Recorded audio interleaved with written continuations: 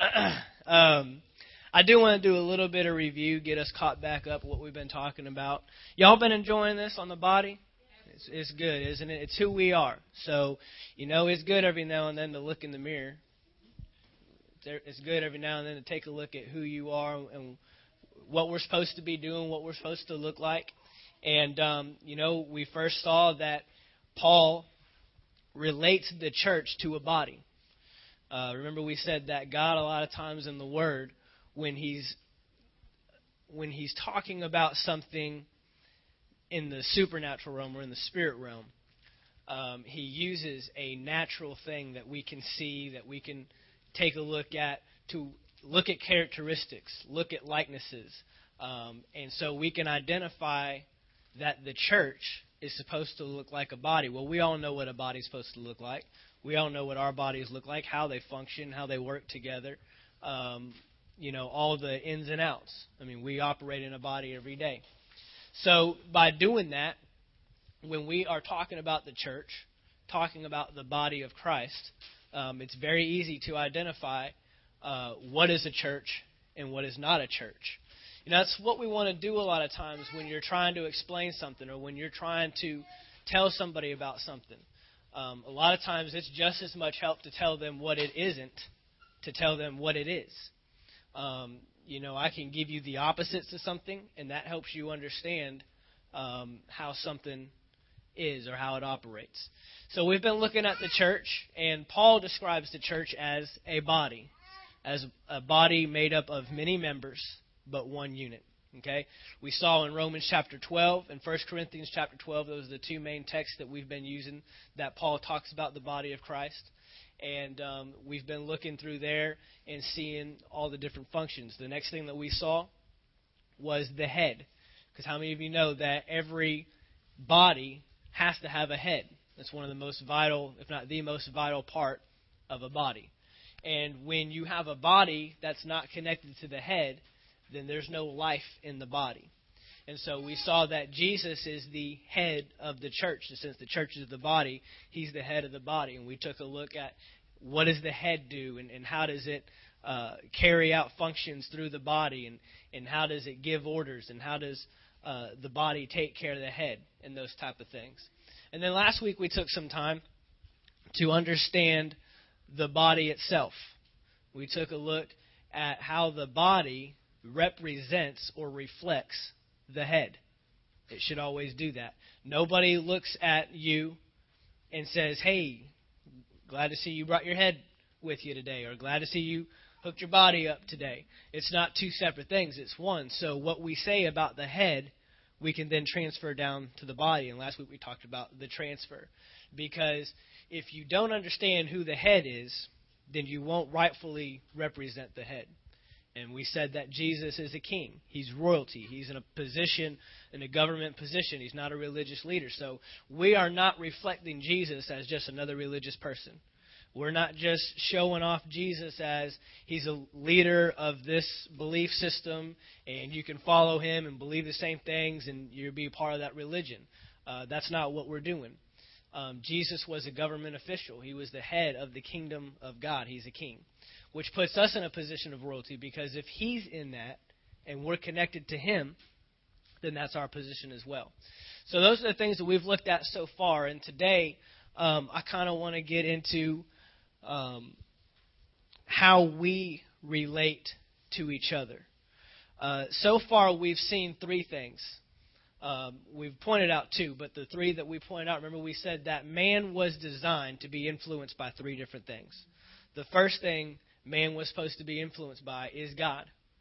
God the Creator, God the King of Heaven. Okay? That is the first thing that we're supposed to be influenced by. The second thing is God's Word. That's His wisdom. That's His Spirit. That's the second thing that we are supposed to be influenced by. But the third thing that we're supposed to be influenced by in our lives is each other. So our relationship with each other is very vital to understand. Our relationship with each other in the body, in this church, is very vital. Remember we said that Jesus in Matthew chapter 16 told Peter that he was going to build his church. He said, upon this rock I will build my church. And the reason he says that is because there is a my church and then there is a not my church. And Jesus is coming back for his church, period. The question is who is going to be his church? Who's going to rightfully represent his church? Who's going to be that body that he's coming back for? He's coming back for a holy church, blameless, without spot or blemish. This is what Jesus is coming back for. So we want to be that church. And Jesus said that I will build the church. So he's the one planning this thing out. He's the master builder. He's the one that chooses who's going where and what's doing what, chooses the roles, chooses the fits, does all that. So we need to look to him to see what this thing is supposed to look like. And so we need to find out what our relationship is with each other. Again, if we're talking about a body, if we're going to identify a body, our physical bodies, if anybody in here has a part of their body that's not working with the rest of their body, that's what you call abnormal. That's a problem.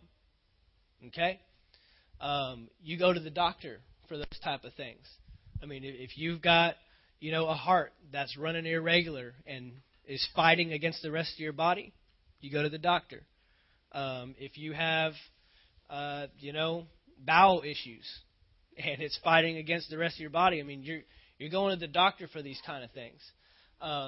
So as a church, we have to work together. We have to be working in one accord, under one mind, having one purpose. Okay? So that's what we want to look at tonight. And I want to start with, we'll start with Romans chapter 12. Romans chapter 12. This was one of our key texts that we've been looking at.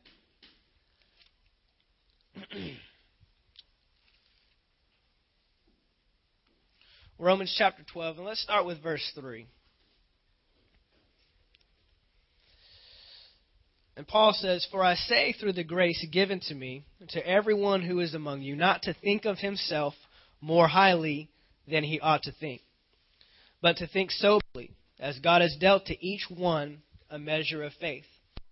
For as we have many members in one body, but all the members do not have the same function, so we, being many, are one body in Christ, and individually members of one another." So right here, Paul is, again, making the allusion to the church as a body. And he says, just as your body and my body functions with many different members, they're all pursuing the same goal, and they're all working together.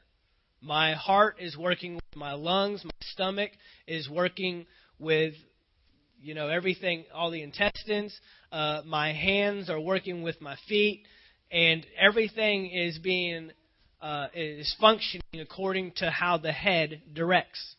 Okay, all the direction in my body comes from my head right here, and all of the rest of my body is working together to cause whatever the head wants done to be done.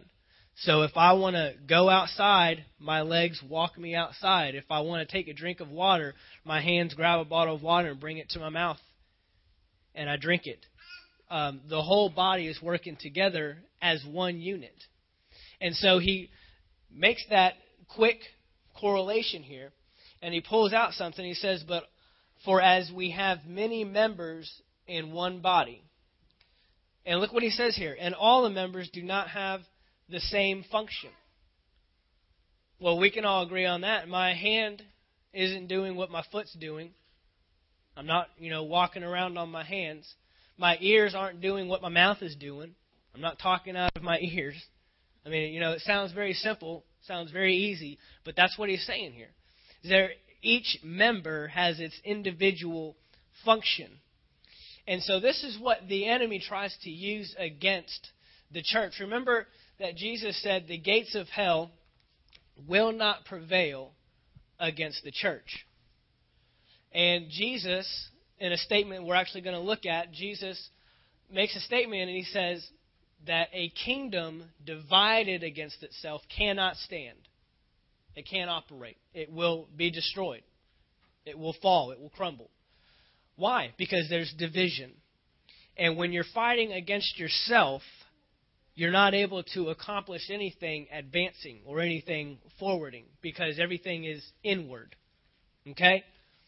And so the church, the body of Christ, if it's divided against itself, if all the functions are not working towards the same goal, then you're going to have division and the body will crumble.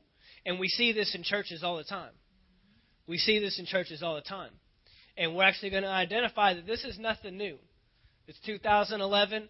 This is not the first time that churches have decided to rise up against each other and people in the church decide to bring division and dissension to each other. We're going to see here that it's already been addressed in the Bible. I love that when things are already addressed in the Bible and you can go there and find out what to do about something. That's awesome, okay? So we're going to look at that. But let's continue here with this real quick. Romans chapter 12, verse 5. So we being many are one body in Christ and individually members of one another. So see, we're not losing your individuality.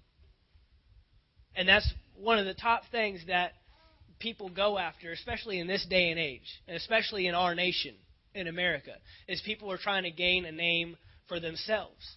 And they're trying to get out who they are. And I'm an individual, and I want to be me, and I want to do my thing. And that's not what this is about. You are an individual, but you're not independent. And those are two completely different things.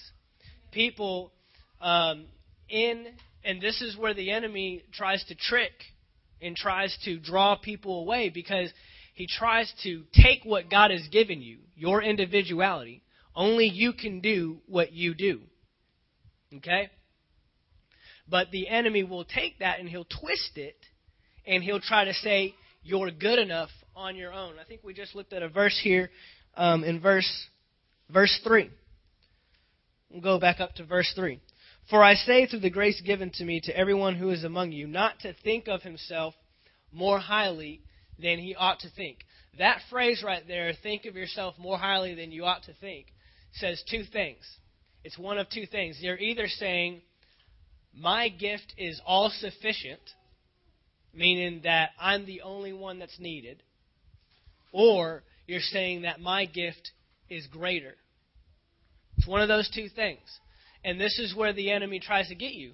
And just a side note, Romans 12, 1 and 2, verses 1 and 2, is where Paul is talking about renew your mind. So obviously this is an area that we need to renew our minds to.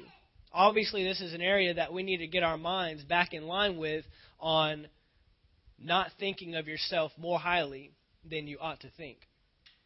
Okay? This is a key area.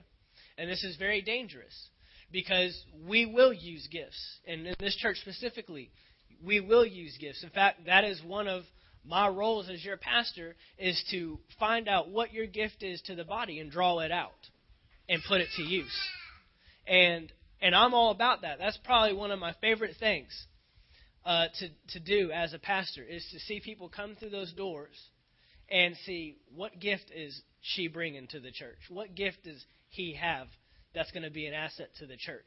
And, you know, some people want to get off on, well, you don't really value me as a person. I value you so much that I don't want your gift to lay dormant somewhere. And some people just want to do that. For some people, all they want to do is just come to church, sit, listen, and go. And that's as far as they want to go. But we're finding out that if you're a part of the body, then you're bringing a supply. Ephesians chapter 4, verse 16 says, every joint supplies. If you're a joint within this body, then there's the gift that we want to draw out. We want to use it. And everyone has a gift. Some people have multiple gifts. Some people have one very strong gift. You know, and I thank God that my body right here, that there's no part of me that refuses to do what it wants to do. And again, if you have that, you go get that checked out. That's abnormal. If there's a part of my body that refuses to work, you know, that's a defect. That's a problem. If my ears decide to all of a sudden not work, that's an ailment, because now other parts of my body are having to make up for what my ears can't do. Okay? If you can't see, if my eyes just decide to quit working, you become blind. And now the rest of my body is having to do certain things to make sure that I get around without my eyes. Those are defects. Those are ailments within the body. And it's the same way with the body of Christ. So the first thing he points out is, do not think of yourself more highly than you ought to think. This is very important, because as individuals, you have a gift. You are an individual. You have something to bring, but it is to be used within the body of Christ. Verse 6, having then gifts differing according to the grace that is given to us, let us use them. If prophecy, let us prophesy in proportion to our faith. Ministry, let us use in our ministering. We're going to define that word later on in this series on ministry, because I'm not going to limit it to somebody standing up in a pulpit and preaching. Okay, ministry goes way beyond that. Okay? He who teaches in teaching, if you exhort in exhortation, he who gives with liberality, he who leads. And basically what Paul is doing here is he's pulling out some gifts within the body. He's pulling out, look, if you teach, then teach. If you exhort, if you encourage, if you're an encouraging person, then encourage the body. If you prophesy, then prophesy. Give a prophecy. Okay? And, there's all kinds of gifts.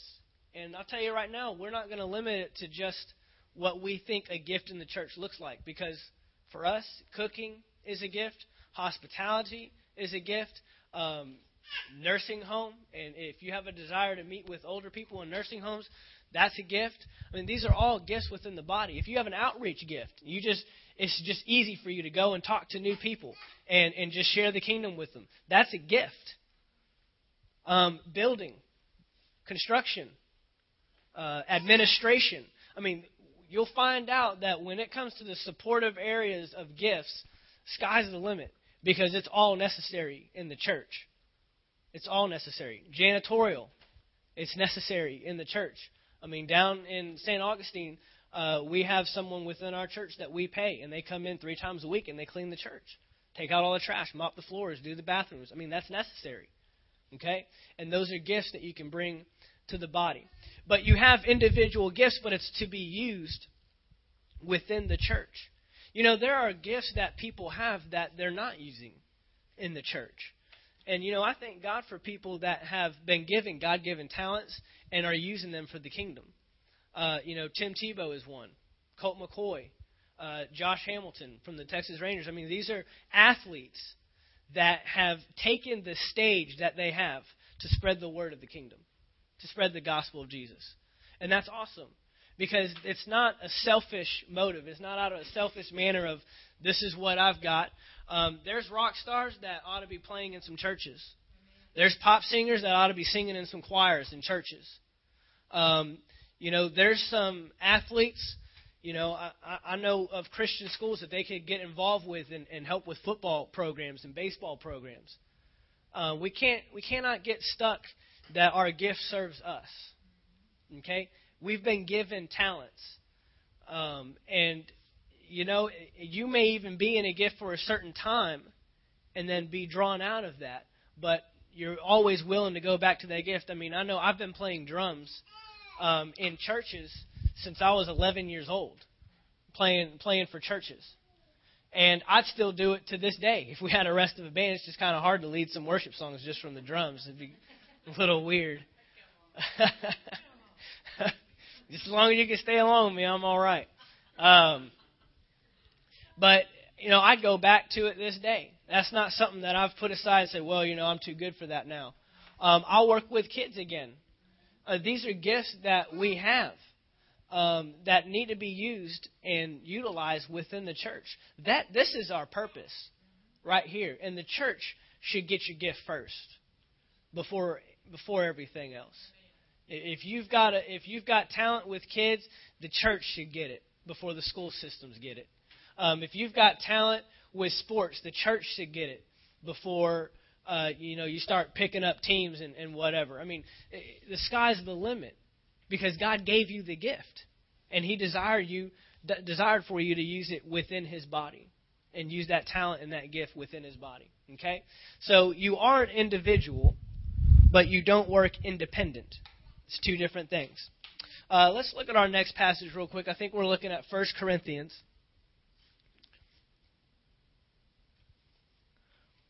1 Corinthians chapter 12. This is the other passage that Paul uses specifically to talk about the body of Christ. And we're going to look a little bit through 1 Corinthians. We're going to identify some things, but before I do that, I want to give you a little background on this book. The Corinthian church was a church that Paul planted himself. He went to Corinth, he set up this church, pastored it a little bit, and then he left and he put someone else in charge. Okay? And when he wrote this letter, it had been anywhere from 4 to 7 years that he had left the church, came back, or what had heard, not necessarily came back, but had heard what was going on in the church, and wasn't very pleased. And you'll see why when we start looking through the book of 1 Corinthians, that he started hearing about some things that were going on in this church, and he actually expected different results. We'll see in 1 Corinthians 3 that he says, you ought to have been at this level, but we're not. And this is a problem. So 1 Corinthians is a very instructional book. He talks about the Lord's Supper and how to partake of the Lord's Supper. He talks about the gifts of the Spirit and how they should operate in the services. Very natural stuff. And in 1 Corinthians chapter 12 that we're getting ready to look at is where he starts explaining the body and describing the church as a body. Because this church, as we're going to see in the beginning of the book, they ran into some problems with each other. We got enough on our hands fighting the devil and putting him out. We don't need to be stirring up division and dissension within the body, but this is happening. People are trying to climb a corporate ladder, if you will, within the church. When I was on leadership with Pastor Earl, he brought a very awesome leadership dynamic that I'll use for the rest of my life. And a lot of times when you see a leadership structure, I don't have a board, but they'll show it to you in kind of a stepping stone type format. This is a level, and then this is another level. We had fellowship leaders as one level, one layer of leadership, and then we had the pastor, the pastors that we had on staff, and then you had the senior pastors and that type of thing. And he came in, it was probably, 2007, 2008, around in there, and came in and totally revamped that structure because we saw something based upon this. And he went to kind of a spider web type format where you had the pastors in the middle and it all went out from there. But what was he trying to prove? He was trying to show that we're all on the same playing field. I'm on the same playing field with you. The shepherd is on the same playing field with the sheep. It's on the same level. So there is no trying to climb the corporate ladder and trying to get higher up and move higher up. But this is happening in churches. And this is stuff that you hear about in the business world. This is stuff that you hear about, in the corporate world, where people are just trying to get one up on someone else. And that's not the way it is in the kingdom. Because in God's eyes, one, we're all royalty. We're all on that level. But two, each person has a different gift. This is what God has called me to do in this church, as senior pastor of this church. But your gift is no less than my gift. And there's no, well, I wish I could be at that level, because we need to be at the level God has called us to. That's your fit. And so that's what Paul is identifying here, because there's some issues that were going on with this church. Let's start with verse 15, because we're talking about our relationship with each other. We've already identified who the head is. We've already identified who the body is and how the body should relate to the head. And now we're looking at how the body relates to each other. So in verse 15, again, we're talking about a body, and Paul does a great job of showing the body here. a physical body. If the foot should say, because I am not a hand, I am not of the body, is it therefore not of the body? If the ear should say, because I am not an eye, I am not of the body, is it therefore not of the body? If the whole body were an eye, where would the hearing be? If the whole were hearing, where would the smelling? But now God has set the members, each one of them, in the body, just as it pleases who? Him. Just as He pleased. And if they were all one member, where would the body be? So right here, He's doing some quick identification that, look, this should not be happening. There shouldn't be anyone saying, I want to be that person in the church. And there shouldn't be, I don't think we need that person. This is happening in the Corinthian church. That's why he's identifying this. There's envy, there's strife, there's gossiping, there's backbiting, there's dissension, division taking place within this church. And he's identifying, look, you are in your fit where God has placed you. I mean, if you can't value that, I remember telling our leadership down in St. Augustine when I was a children's pastor, I said, if you don't value your gift, no one else will.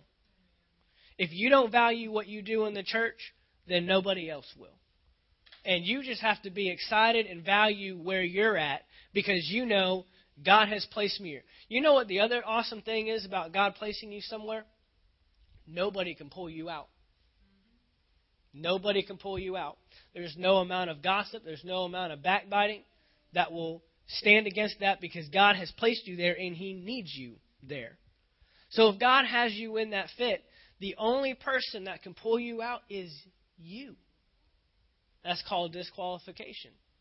The only way that I'm going to get pulled out of this position is if either God calls me somewhere else, which I know He's not. This is where He's got me. Or if I disqualify myself and keep God from being able to keep me in this position. Period. And that's the way it is with all leadership. And so that's the best job security you could have, is knowing that God called you to do this. He hired me in for this position. And if everybody understands that, then there's no wishing we could be at that level or do we really need that person? But this church, this Corinthian church, was dealing with that. They were dealing with all this backbiting. And I like what verse 19 says. And if they were all one member, where would the body be? I mean, you think about it. If I'm just one big foot, okay, so that's all we've got. If I'm just one big stomach, I mean, again, very simple stuff, but that's why God uses stuff like this. It's very easy. I know some of us probably wish we were one big stomach. We could just eat all we want, right? Aaron over here, okay. All right. He's a body with a big stomach, right? That's awesome. If they're all one member, where would the body be? So that's where that comes from, what we said earlier. Don't think of yourself more highly. We said one of those things was thinking that your gift is the only gift. And that's just ridiculous. That's basically trying to say, I'm an arm in the body, and that's all we need, is just an arm. A lot of us you'd look ridiculous if an arm just came floating up in here. Come on, I know it sounds stupid, but I'm painting a picture. Okay? It's not right. We need the body. Amen? Let's keep going. Verse 20. But now indeed there are many members. I love how they just keep saying many. Because that right there just tells me you can't exhaust it. There are many members. Get over it. There are many members that are causing this thing to function, causing this thing to work together. It's not saying there's 10 members and that's it. It just says there's many members, which means you've got to fit. I don't care if there's 15 people in this room or 15,000. There's a fit within the body for everybody. There are many members, yet one body. And the eye cannot say to the hand, I have no need of you. Nor again the head to the feet, I have no need of you. No, much rather those members of the body which seem to be weaker are necessary. Those members of the body which we think to be less honorable, on those we bestow greater honor. Our unpresentable parts have greater modesty, but our presentable parts have no need. God composed the body, having given greater honor to that part which lacks, that there should be no schism. That word schism is just simply division.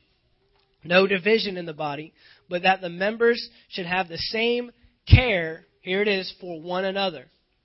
If one member suffers, all the members suffer. One member is honored, all the members rejoice with it. So you see that you're taking on this unit of a body, and you can't disregard one member of your body.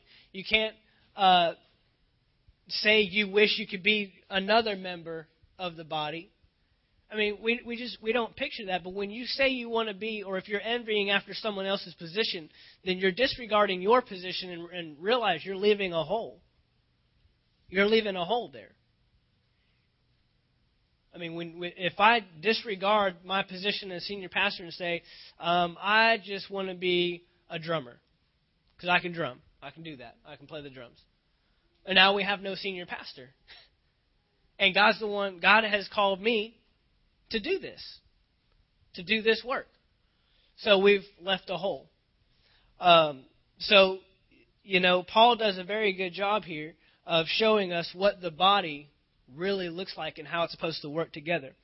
And the things that I'm wanting to point out is how the body works in unison, in one accord, and works as one another. Now, let's go down to, let's go back to 1 Corinthians chapter 1, because this is where I'm going to identify, this is where I want to show you what exactly was going on with this Corinthian church. 1 Corinthians chapter 1. And verse 10. We'll start with verse 10. Now I plead with you, brethren, by the name of our Lord Jesus Christ, that you all speak the same thing, and that there be no divisions among you, but that you be perfectly joined together in the same mind and in the same judgment. He's asking the church to do this. He's not asking two people. He's not asking the board. He's not asking the pastoral staff. He's asking the church as a whole. And, the bigger the church gets, you're thinking, how in the world do we keep doing that? But it's possible, or else he wouldn't ask them to do it. It's possible to be of one mind. Look, he says to speak the same thing. Be perfectly joined together in the same mind and in the same judgment.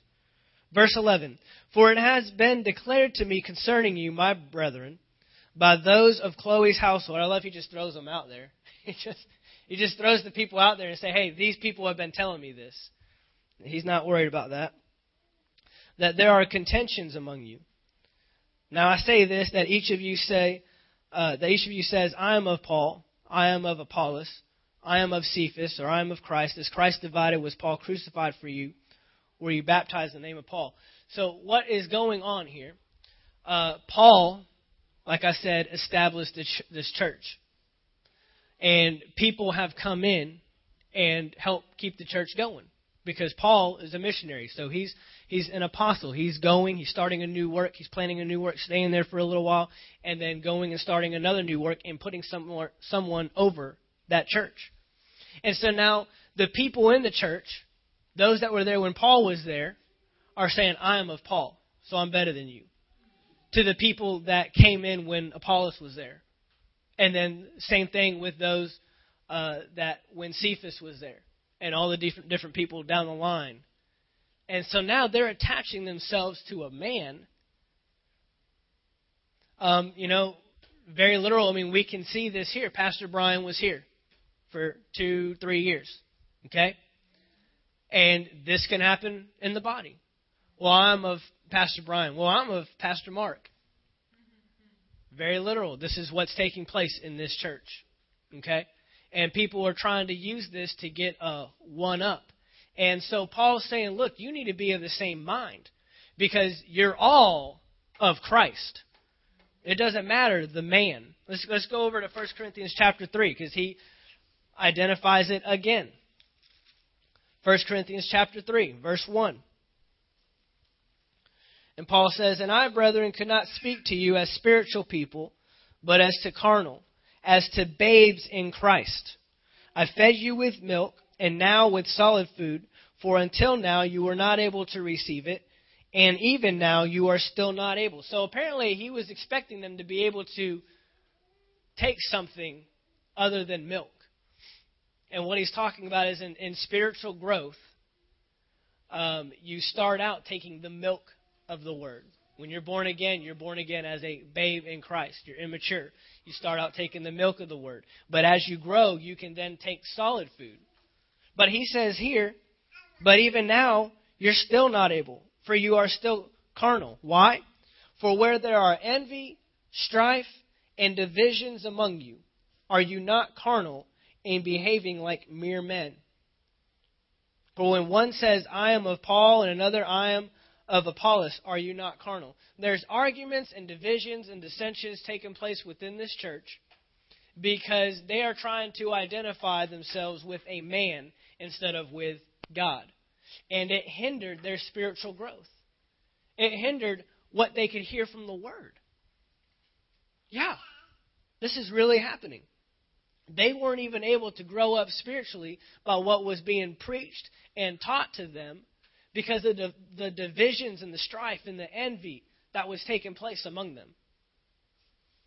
This is happening. This shouldn't be so. This shouldn't be happening in the body of Christ. And so Paul is addressing this. And he goes on and he says, who is Paul? And who is Apollos? And he identifies, look, I came in, Paul, and I planted. Then Apollos came in and he watered what I planted. So each of them had a role. But God gave the increase. God gave the increase. So he points everything back and says, look, there shouldn't be any strife, there shouldn't be any division, there shouldn't be any envy going on. This is how the body should be operating together. We should be in one mind, one accord, in unison, thinking the same thing, saying the same thing, believing the same thing. And when you understand the kingdom of God, you understand that everything that we do is purposeful. Everything that we do is for one purpose. And so within the church, we shouldn't have people on this section going after this thing and people on this section going after this thing. And then we all want to have opinions and we all want to have say-sos. And this just isn't right. Because you have to trust that the leader that God has placed within your church, that God is speaking to that person and He's capable of leading you. That's how it should be directed. And this is how you stay away from envy and strife and divisions. You know, this is where America is at today. And it's sad because everybody has a say-so. Everybody gets to vote. Everybody has their right. Well, I got my rights. I got my privileges. I can have my say. I can have my input. And then everything goes to the majority. And if the majority is wrong, then you choose wrong. And it's a terrible thing. I love my country. I love the United States of America. I wouldn't want to be anywhere else. But in the kingdom of God, this is not how it works. The kingdom is about a people coming together, thinking the same thing, saying the same thing, believing the same thing, and using all their resources to accomplish one common goal. That's a kingdom. A kingdom isn't split. And Jesus said, a kingdom divided against itself, it will falter. It will fall. You know, I believe that's probably one of the biggest problems that we have in our government today is because they're split. And Jesus said it Himself, if you're divided, you cannot stand. You cannot stand. So church is built like a kingdom. It's a structure of a kingdom. It's one voice and everyone following that voice. And that voice is God. And when you know that God is your voice and He has your best interest at heart, it's easy to follow Him. When you know that He cares only for your well-being and He wants the best for you, that's easy. Okay? And we've had too many leaders. We've had too many government officials. We've had too many kings. We've had too many presidents that have either sought their own interest or have been swayed by a popular people, even though they were wrong. And so we don't trust that anymore. But we have to learn to trust that again. You have to trust that in the kingdom of God, and you have to trust that in church. You have to trust that the leader, the head who God put over that is being led by the Holy Spirit. And if he's calling the shots, he's calling the shots with the church's best interest at heart. I'm not up here doing what I want to do. I wouldn't even know where to start. The only reason I'm here today is because I gave my life to God and said, if this is what you want me to do, then I'll do it. And you have to lead me. You have to be speaking to me. He knows what Valdosta needs. He knows what y'all as individuals need. And he knows what this church needs to look like and needs to do so we can make the best impact in this nation or in this city. He knows that. I don't even know that. I'm not even going to try to tell you that I know that. But I'm being led by the Spirit. And division and strife and envy and wanting to do this and wanting to do that, it's not going to happen. Because that's not his church. And he's coming back for his church. And we want to be his church. So let's keep on going. Matthew chapter 12. Matthew chapter 12. Divisions. When you have division within one group, that's called a civil war. Okay? America had a civil war, and that was the North versus the South. And countries go through this all the time. And it's really the saddest thing when you think about it. A country fighting itself. A same people group fighting itself. It's like, don't we have anything else to be doing? Isn't there anybody on the outside that's bringing opposition? And we saw in Matthew chapter 16 that Jesus said, the gates of hell will not prevail against the church. So guess what that tells us? The enemy, if he's going to try to take the church down, he's going to have to work from the inside out. Because he can't get it from the outside. There's nothing the enemy can do to attack the church. It says, no weapon formed against us will prosper. But we can end up being our own demise. We can end up deteriorating and destroying the church from the inside. And this is how the enemy works. And again, as we've been saying, he's crafty, he's sneaky, he's tricky in how he operates and how he does these things. So look what Jesus says here in Matthew chapter 12. Matthew chapter 12 and verse 24. Now when the Pharisees heard it, they said, this fellow does not cast out demons except by Beelzebub, the ruler of the demons. But Jesus knew their thoughts and said to them, every kingdom divided against itself is brought to desolation. Every city or house divided against itself will not stand. And, you know, we've probably heard this verse used a lot within our homes and our marriages, and that's true. But the same goes for the church. Because if the church is supposed to operate like the kingdom, then this same rule goes. If Satan cast out Satan, he is divided against himself. How then will his kingdom stand? Well, the same goes for all kingdoms. It doesn't matter if it's Satan's kingdom or not. And the same goes for the church. Because the enemy has no place in the church. But if he can bring up people to bring strife and division and envy, to gossip about each other, and to backbite each other, and to attack each other, that's probably one of the quickest things that we jump on as pastors, is when we see people talking about other people. That's ridiculous. Either go to the source or go to a head. I mean, there's no need to go to someone else that has no business.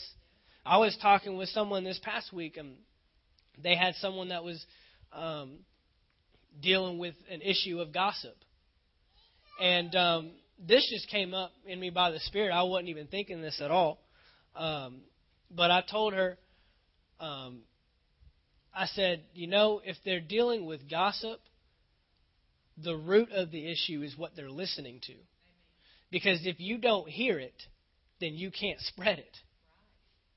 And we probably ought to cut off some conversations with people that contain information that we have no business listening to or hearing.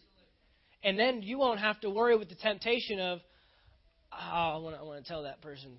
I think they need to know. I think they should know. And then what do? Then you inflict upon that person the temptation to go and tell somebody else. I mean, the second you throw out, hey, you want to hear a secret? Okay, it ain't a secret. Let's talk about some secrets then. Tell me one of your secrets. Now, we only have secrets on everybody else, right? But that's the root of gossip, is hearing something. We always think about gossip as us talking and saying something, and they just shouldn't say anything. They probably should have, when that conversation came up, say, hey, are you talking about that person again? I don't want to hear it. Wait until I leave, or I'll leave right now. Very simple. I mean, this happens in high schools with kids, and I'm telling you right now, it happens with adults. A lot. Happens all the time. I've worked in some places. I've worked in an office that had 4 people in it. I mean, come on, man. And there'd be one girl in the office that's 20 feet away, and I'd be sitting back here at my station, and they would tell me something about that person. And I'd tell them, I say, really? Let me ask her. No, don't bring her out. Okay, all right. You don't want to face the music then. Well, then you have go talk to her about it. Don't talk to me about it. Well, I'm just venting. Well, you need to turn the vent off. There's got to be a power switch somewhere. Let's just shut it down. Go vent to go vent to her. Let's just go vent to what we want to say to the person that we want to talk about. It's very simple. I don't have to deal with the temptation of wanting to tell somebody else, because I just went ahead and said I don't even need to hear it to begin with. Okay? So Paul is identifying that these things are happening, and Jesus says that these things are what will bring the church down. They will destroy the church. So Jesus addresses division. He says that the kingdom, if it wars against itself, it cannot stand. The gates of hell cannot prevail against the church. The enemy is looking for this loophole. I'm going to tell you right now, we're not ignorant of the enemy's devices. He is looking for this. And know this. As excited as we are about people that come to this church and visit this church, there are some people, the Word says, that will come that will be wolves in sheep's clothing. And as your pastor, I've got your back. I'm watching the flock. And the second signs start showing up, and I'm telling you, they happen. I'm excited about people walking in here, and I'm excited about visitors, and I'm excited to see the people that come to this church. I'll tell you right now. But there are those that come in with selfish motives. There are those that come in just to seek to tear the church down. I'll tell you right now, there's probably people in this city now that probably don't care too much for Anchor Faith Church. And you're thinking, man, we haven't been here that long. I mean, how many enemies could you have? Jesus was in ministry 3 years, and they killed him. It doesn't take long when you're preaching the kingdom. Okay? And there's some people. And all I ask is that you come to the source. That's all we ask. Because I'll do the same for you. I do the same for every single person in this room. But there are people that have intentions to just come in here and tear this thing apart. Why? Because that's what the enemy wants to do. He can't lay a finger on this church unless somebody gets in here and starts infiltrating and starts talking and starts backbiting and starts planting roots of envy and roots of selfishness and roots of deception. That's how the enemy attacks in the church. And we're not ignorant. Paul said, I don't want you to be ignorant of the devil's devices. Ignorant means you just don't know. We can't war against or fight against something that we don't know. Okay? That's probably the number one thing in military. You got to know who you're fighting. You got to know who you're going in against. And so we have to be careful of that. And that's what the body's supposed to look like. We're supposed to be working together. Titus chapter 3 and verse 10. Titus 3. Look what this verse says about people that come in with those type of motives. Titus chapter 3 and verse 10. Let's start with verse 9. 3 verse 9. But avoid foolish disputes, genealogies, contentions, and striving. He says to avoid them. Shut it down. Get away. I mean, you should want to run so far away the second those type of things start showing up. I mean, red flags should be going up. We shouldn't even be anywhere near it. For they are unprofitable and useless. They're a waste of your time. And they're a waste of your gift. Verse 10. Reject a divisive man after the first and second admonition, knowing that such a person is warped and sinning, being self-condemned. Reject someone that comes in with division, with plans of division, with plans of strife. And that'll happen. It's a simple seed.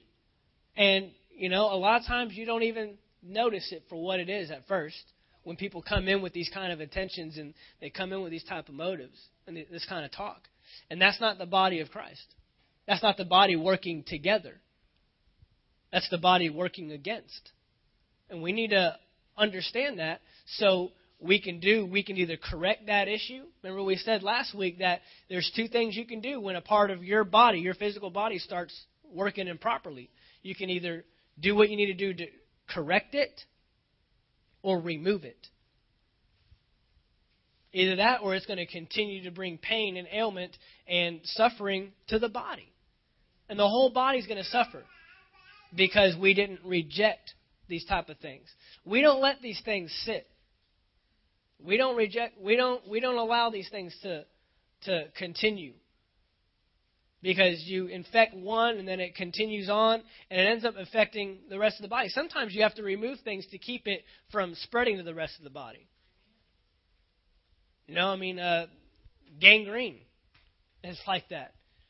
If you don't get rid of it, then you have to either get rid of that part of the body or it will infect the whole rest of the body. And you'll lose more.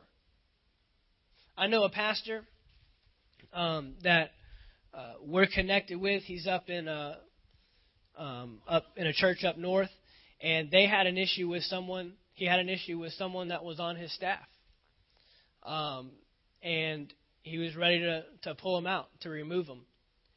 And so the guy came in his office, and he was pleading and begging and crying and saying, look, I'm so sorry. I just, I want to stay on staff, and he kept him. And I think it was, 3 or 4 years later that it got even worse. And he ended up losing, I think he was running 1,000, 1,200 people in his church, and he went down to like 300 or 400 people. And he had a talk with God. And he said, what happened? What did I do wrong? And he said, you thought you could do your job better than me. He said, I've been talking to that man for years, and you were supposed to remove him. You were in a position to remove that man, and you let him stay, and the thing kept on going and infecting, got worse, and he lost over half his church. And he's rebuilt by now, and he's doing great, but he lost, probably a good 8 to 10 years fighting that thing and getting it back to what it should be. And it's probably something he'll have to deal with for the rest of his life in ministry. And so these are things that we're careful to watch for. And when those signs start showing up, see ya. And we're all about restoration. And if you'll receive correction, you have a fit.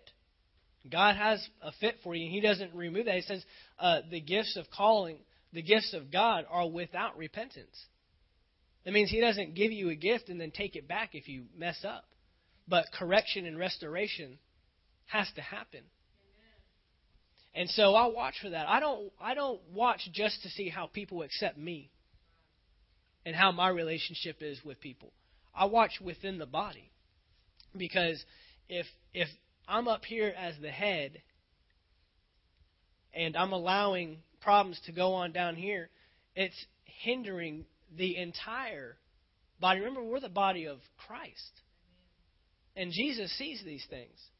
And if there's an issue going on between the body, and Jesus just sits on it and says, well, I'm the head, I don't have anything to do with it, they're all right with me, they're going to end up infecting the rest of the body and make the body of no use. My body is not productive if there's parts of my body that are working against me. And all it takes is a few. It doesn't take a lot. And so we're quick to get on that because this is the body of Christ. We are the body of Christ, and there's a certain way we're supposed to act. There's a certain way we're supposed to interact with each other. We're one another. I just pulled a few verses, well, several verses. And I'm not going to go through all the verses, but these are some of the things that the Bible says about one another. The Bible says to love one another. The Bible says to honor one another. Bear one another. Be kind to one another. Receive one another. Care for. Forgive. Teach. Comfort. Edify or encourage one another. Consider one another. Be hospitable. Minister to one another. Prefer one another. This is what the Bible says that our interaction with each other is supposed to be like. Here are some things that it says not to do. It says don't provoke one another. Don't envy. Don't hate. Don't lie to one another. Don't forsake one another. And don't speak evil of one another. And those are just a few things. But it gives you an idea of how we are supposed to interact with each other. And when you're members of another person, that means that what I do affects you. And what you do affects her. And what she does affects him. Because we're all in this thing together as one unit. We want to be the body of Christ in this earth. We want to represent him. And we're not going to do that. We're not going to be effective. I'll tell you right now, this church will do nothing in the city if we just have a bunch of backbiting and anger and strife and envy going on here. And we have to check ourselves. We have to check ourselves. And the Word tells us what to do when these things start to come up. The Word says to go to the head. Go to the head if you have aught against your brother. If you have aught against your brother, go to the person. In fact, in Mark chapter 11, verse 25, he says that your prayer of faith will actually be hindered if you have unforgiveness in your heart. That your relationship this way will fail because your relationship this way with someone isn't right. So the Word gives instruction to clear these things up. And as long as we're walking in love, then there's no issue that can't be fixed. There's no issue that can't be put back together so this body's doing what it's supposed to be doing in the earth. Amen? This is what the body's supposed to look like. This is how we're supposed to work and interact in relation to each other. Okay? And you're not here just serving me. You're working as unto the Lord.